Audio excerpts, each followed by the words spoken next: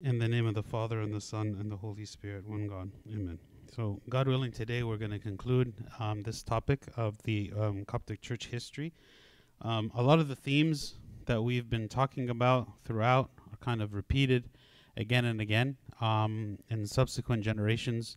The idea of the severe persecution, the idea of having to, the Coptic Christians having to pay the jizya, which is the taxes, because they were Christian, being treated as second-class citizens, the destruction of churches, all of these things that we discussed kind of continue to happen. So I'm not going to go into detail about like all the specific events that have happened. There is, starting in the year 751 AD, there was a new dynasty called the Abbasid dynasty.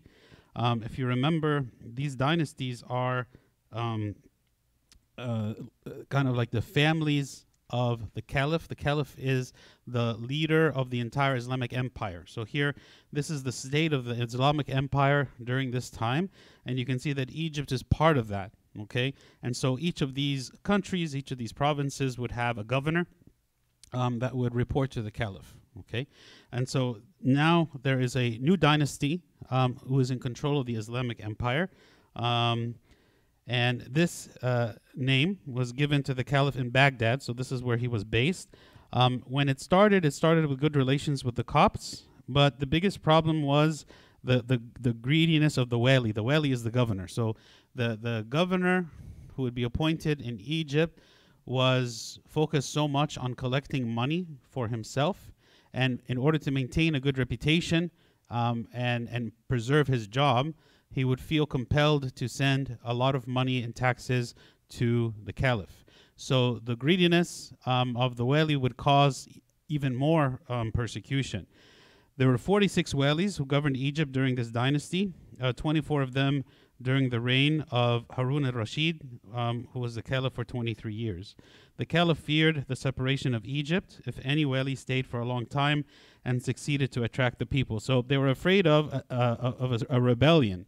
They were afraid of if there was a governor who stayed for a long time in Egypt and he was popular among the people, that he would essentially separate himself, secede from the rest of the empire. And so there was always high turnover for the governors, so they didn't stay in power for too long.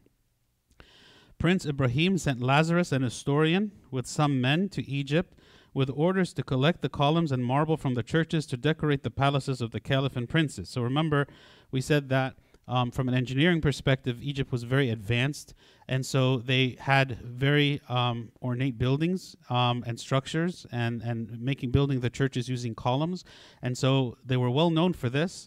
And so they would always, the Arabs wanted to take the columns from the churches and use it to build their own structures. And so here, again, they were wanting to take the columns from the churches. They marveled at the church of St. Mina and Mariut and its ornaments and the beauty of its columns and colored marble. They destroyed the church and took its marble and columns. Another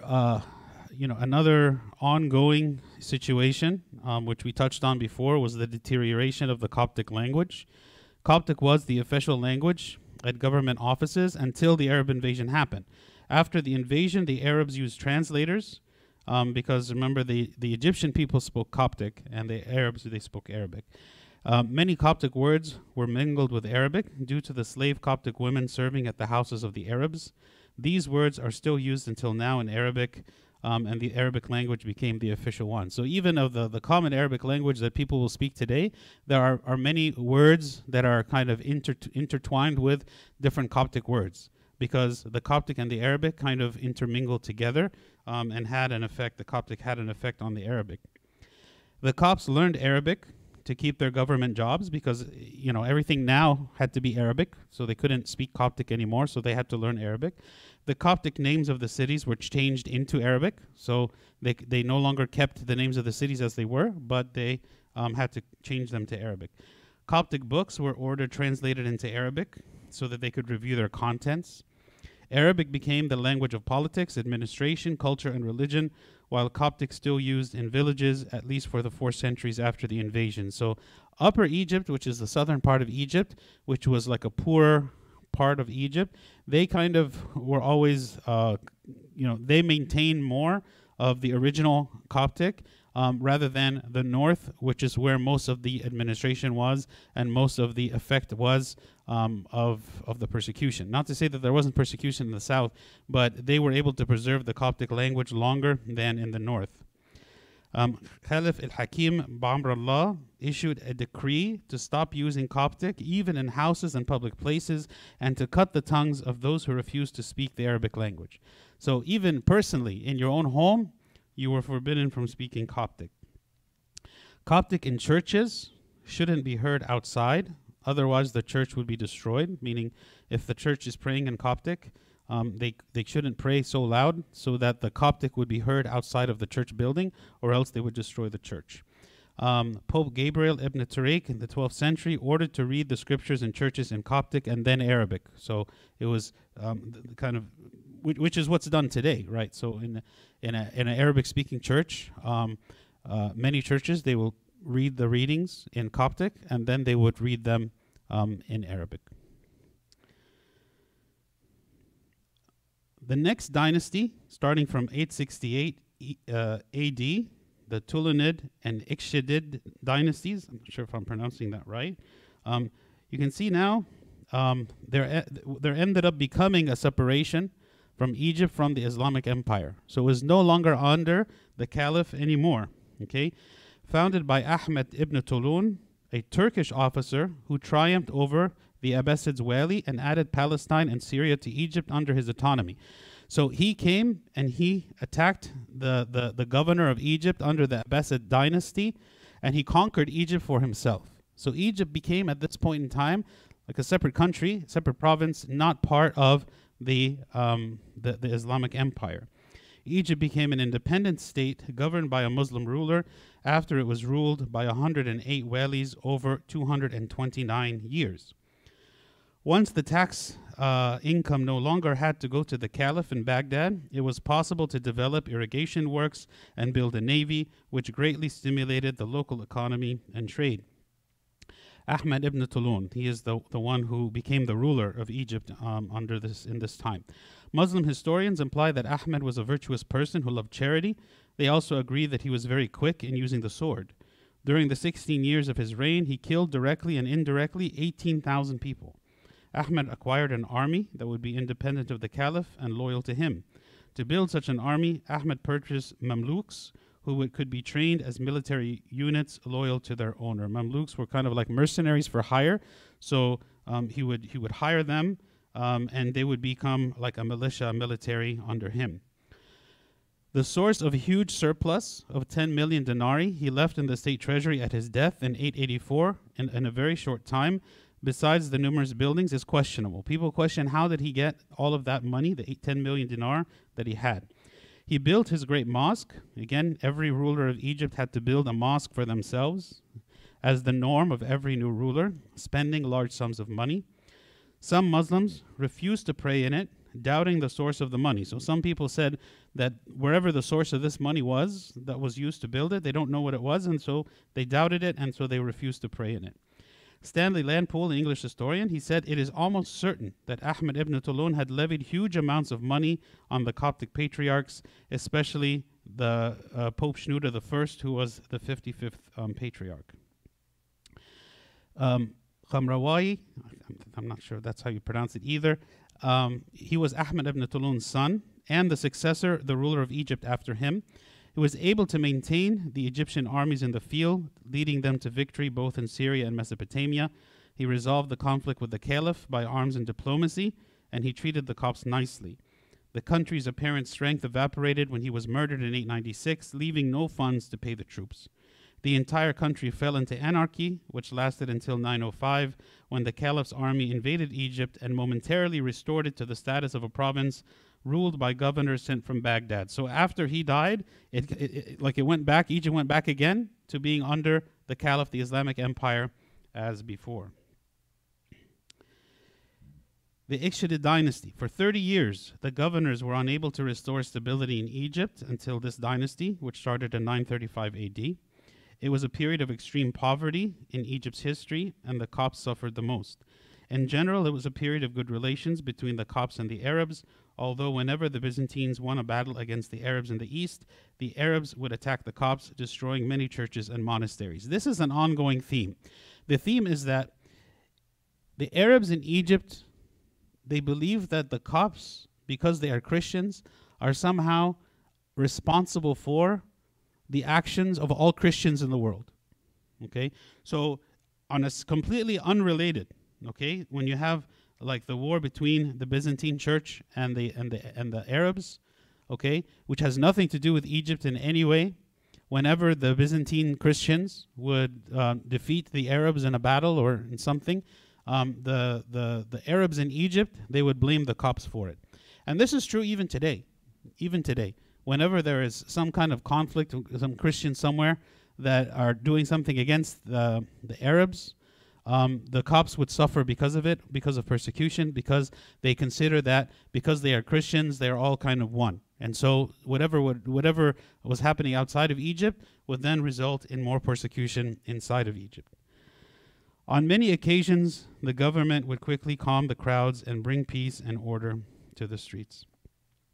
Finally, I want to mention just one person, and then we're done. This man, his name is Sa'id ibn Qutb al-Farghani.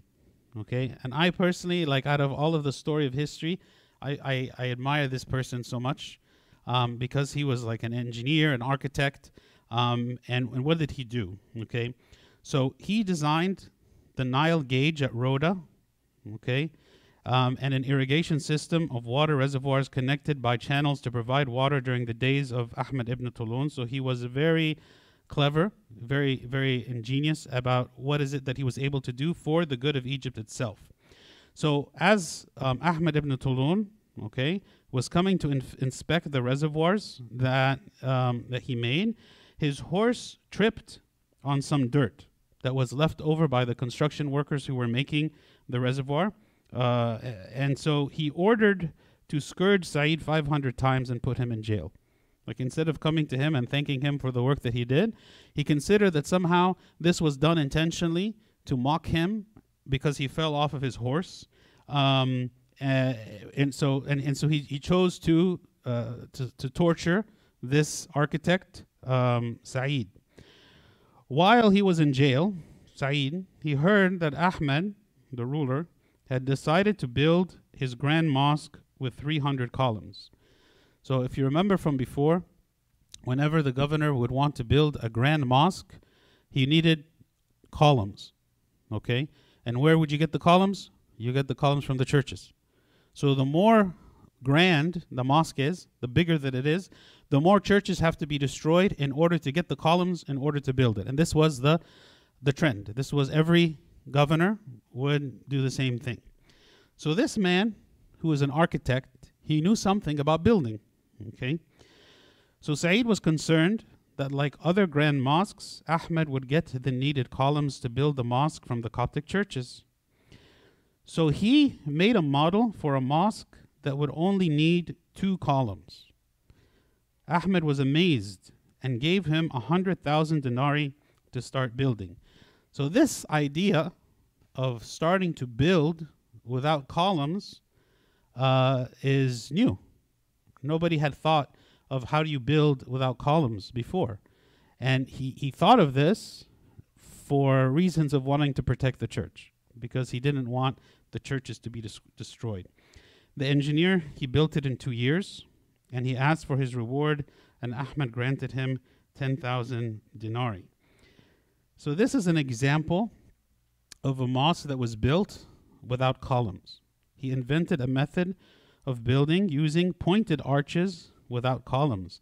And actually in history, okay, this type of architecture is known as Gothic architecture, okay?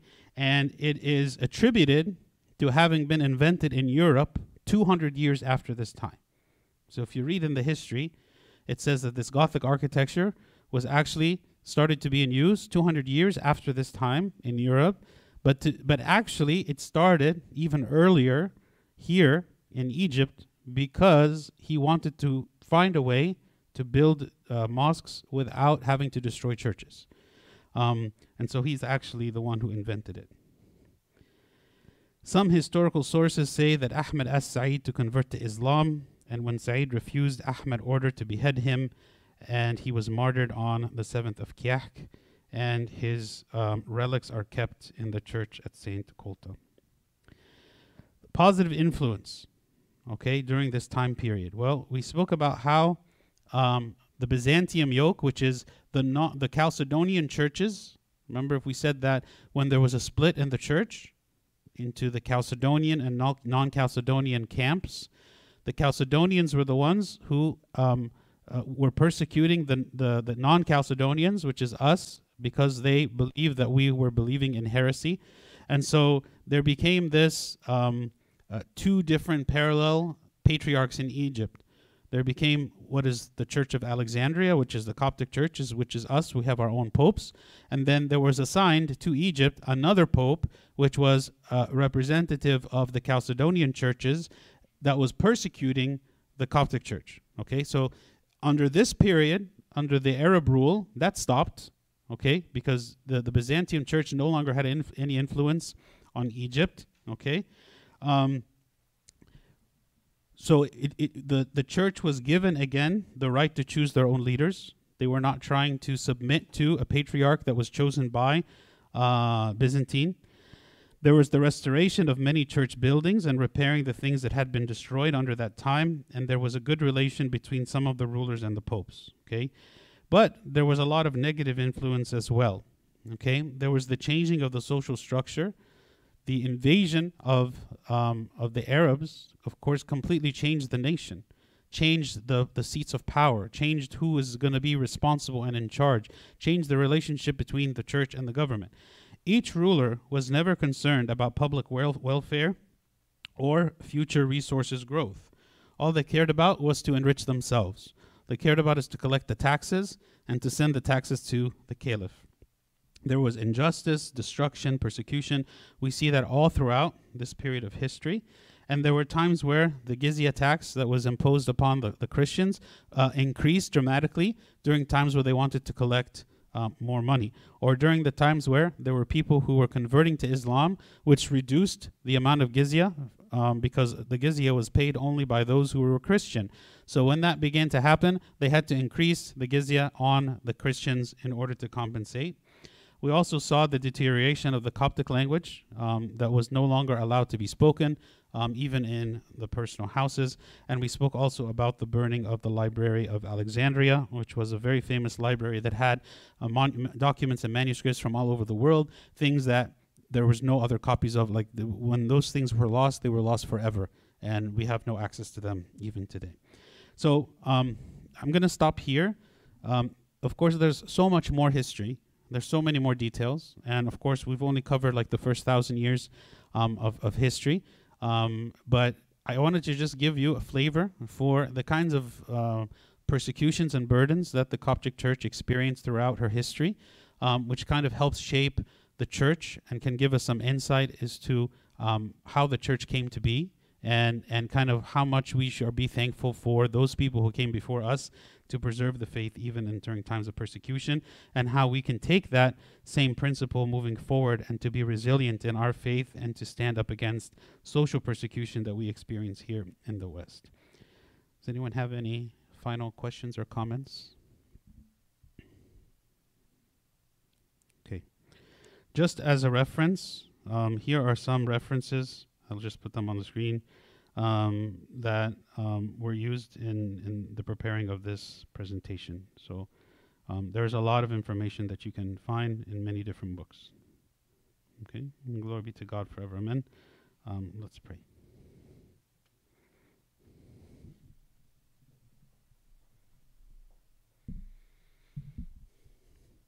In the name of the Father, and the Son, and the Holy Spirit, one God, amen. We thank you, O Lord, for this day and for every opportunity that you give us to learn more about your church. Help us, O Lord, to be faithful and to preserve the faith in every way that we can, and to remain strong against all kinds of social persecution that we might experience. Teach us, O God, to be thankful for all the things you have given us, and to be proud of the faith that you have given us, and to remain strong, O Lord, and to endure all kinds of attacks. And we believe, O Lord, that you stand with us, O God, and give us the authority to trample on serpents and scorpions, and you will not allow the devil, O Lord, to overcome the church. Through the prayers of St. Mary, Archangel Michael, St. Paul, St. Mark, and all your saints, hear us as we pray thankfully. Our Father who art in heaven, hallowed be thy name. Thy kingdom come, thy will be done on earth as it is in heaven. Give us this day our daily bread, and forgive us our trespasses, as we forgive those who trespass against us. And lead us not to temptation, but deliver us from the evil one. In Christ Jesus our Lord, for thine is the kingdom, power, and the glory forever and ever. Amen. The love of God the Father, the grace of the only begotten Son, our Lord God and Savior Jesus Christ, and the communion of the gift of the Holy Spirit, go in peace. The peace of the Lord be with you all. Amen.